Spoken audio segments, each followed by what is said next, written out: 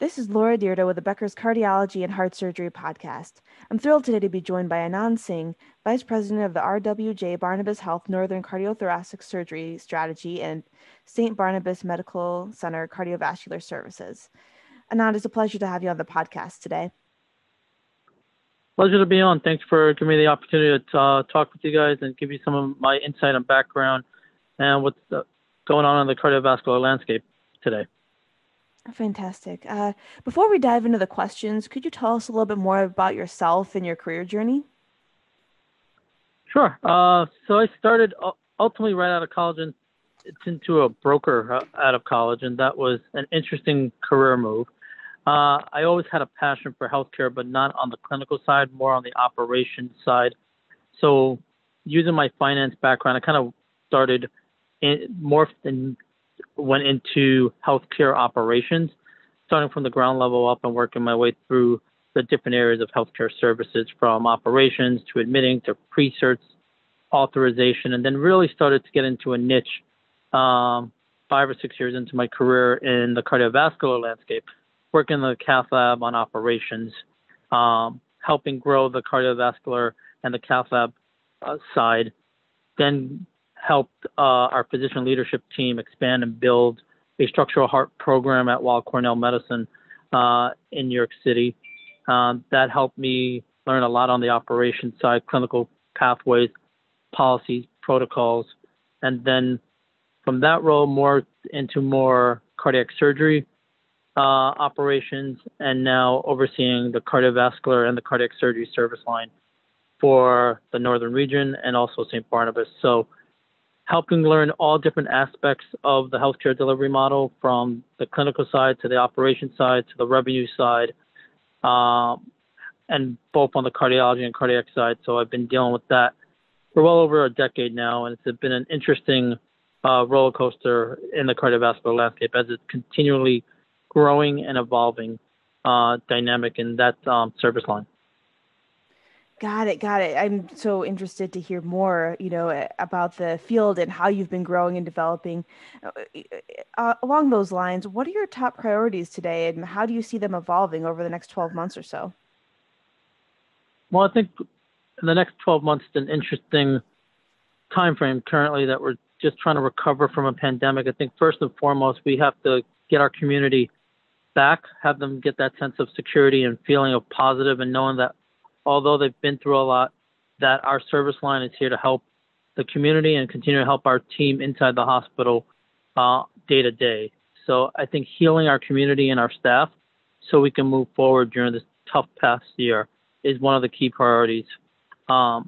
Second part is to continue to grow our cardiovascular landscape in the fact of expanding clinical trials, expanding access, creating more reach for our service line, whether that's physician outreach, or whether that's making sure marketing is on part and with us in how we're trying to brand our service line and our cardiovascular specialties, and continuously to work with our leadership team and our nursing team to making sure we have the best protocols, policies, pathways for the cardiovascular service line. Got it. Yeah, I think that's really interesting. And, when you talk about some of your marketing and branding efforts and reaching out to the community, what do you see as some of the biggest challenges you have to overcome within that space, and what has worked, what hasn't? Well, I think on the challenging side, I think trying to continue to expand the cardiovascular landscape and what the community are aware of and what programs and services. They know a lot about what we do, but we want to make them realize we are just as strong as our competitors, and we have some of the best group of experienced cardiology and cardiac surgeons in the country, if not in the state. We're really willing to work with our individual providers and the patients on the best care plans, and making sure that quality is an important part of this, and making sure that we have good quality, good outcomes, good experienced nurses and physicians that are working together in a multidisciplinary approach that helps us move our cardiovascular service line in the best direction. Second part of this is obviously we're recovering from a financial challenge. So we want to make sure that in the mix of all this, that we're being very analytical and efficient on quality metrics, on efficiencies in terms of staffing, use of OR time, room time, first case start times, those type of details. So it makes our service line and where everything will end up landing on in a more positive direction and a positive momentum for the system, for the hospital, and for our patients as well. Got it. Yeah, I think that makes a ton of sense. And, you know, beyond some of the marketing challenges, are there any other big challenges that you're facing today? Well, the payer mixes are, you know, we have a set payer mix, but how they reimburse and reimbursement levels are changing constantly. And insurance companies are looking to cut reimbursements or make them more challenging. So making sure that we have a strong coding and documentation team, a really good integrated clinical documentation team working in conjunction with our physicians to make sure that we can be ahead of any barriers on that sense, and making sure that we continue to do our relationships and contracts with some of the payers out there so we can ensure that we have a very robust commercial and Medicare payer mix that we're contracted with. Got it. Yeah, I think that really makes a ton of sense, and you know, is something that I know a lot of systems are struggling with right now. How are you thinking about department growth? Well, I think we definitely want to grow our service because we have an amazing group of cardiovascular on all aspects. So I think we want to continue, one, to build relationships with our physicians and make sure that providing access, whether that's scheduling, block time, that we have even more cardiologists on our system and on our service line so we can help grow that even more.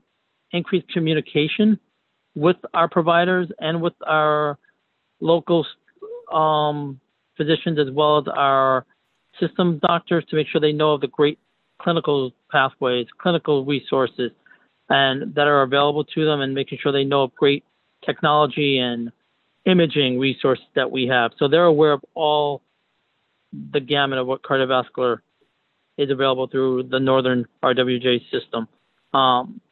Making sure that we're holding people and our staff accountable for issues and concerns so we can help correct them. And most importantly, don't forget the caring aspect of the healthcare part, so we can make sure that people know we are in this with them. And it's been a tough year, but we are all looking to help grow the service line, help grow the relationship, and make sure that it's easier for everyone involved on the cardiovascular service line. Got it. That makes a ton of sense. And before we wrap up our conversation, can you share 3 pieces of advice for emerging leaders today? I think the biggest 3 things that I can tell from my experience overall is continue to look to learn. You know, always ask open-ended questions. Always look for guidance from your colleagues and your leadership from all levels, from C-suites to directors, managers, and your peers who are not in management. They can always provide information and guidance. Sometimes being in the trenches with your teammate makes you a better leader and makes them as well feel more empowered to make a difference. 2, just understand that there's always opportunity in every system, and just keep your eyes out and looking for those opportunities and seeing how you can differentiate yourself from anyone else in the field. And lastly, I would just say always be honest and open to what you can and cannot do or are not aware of. If you're not sure of the answer, if you're not comfortable, just say you don't know. I think a lot of people get caught up and afraid to say, I don't know this and I don't know how to handle it. And that creates a tension or a frustration, or people see that and it makes it uncomfortable. I think at the end of the day, always know who you are as a person and what your skill sets are, and that you're always trying to learn and grow, and you're willing to make mistakes. It's okay. Fantastic. Well, Anand, thank you so much for joining us on the podcast today. This has been a really great discussion, and I look forward to connecting with you in the future. Thanks as well. I look forward to talking more, and I thanks for the opportunity to be part of this podcast.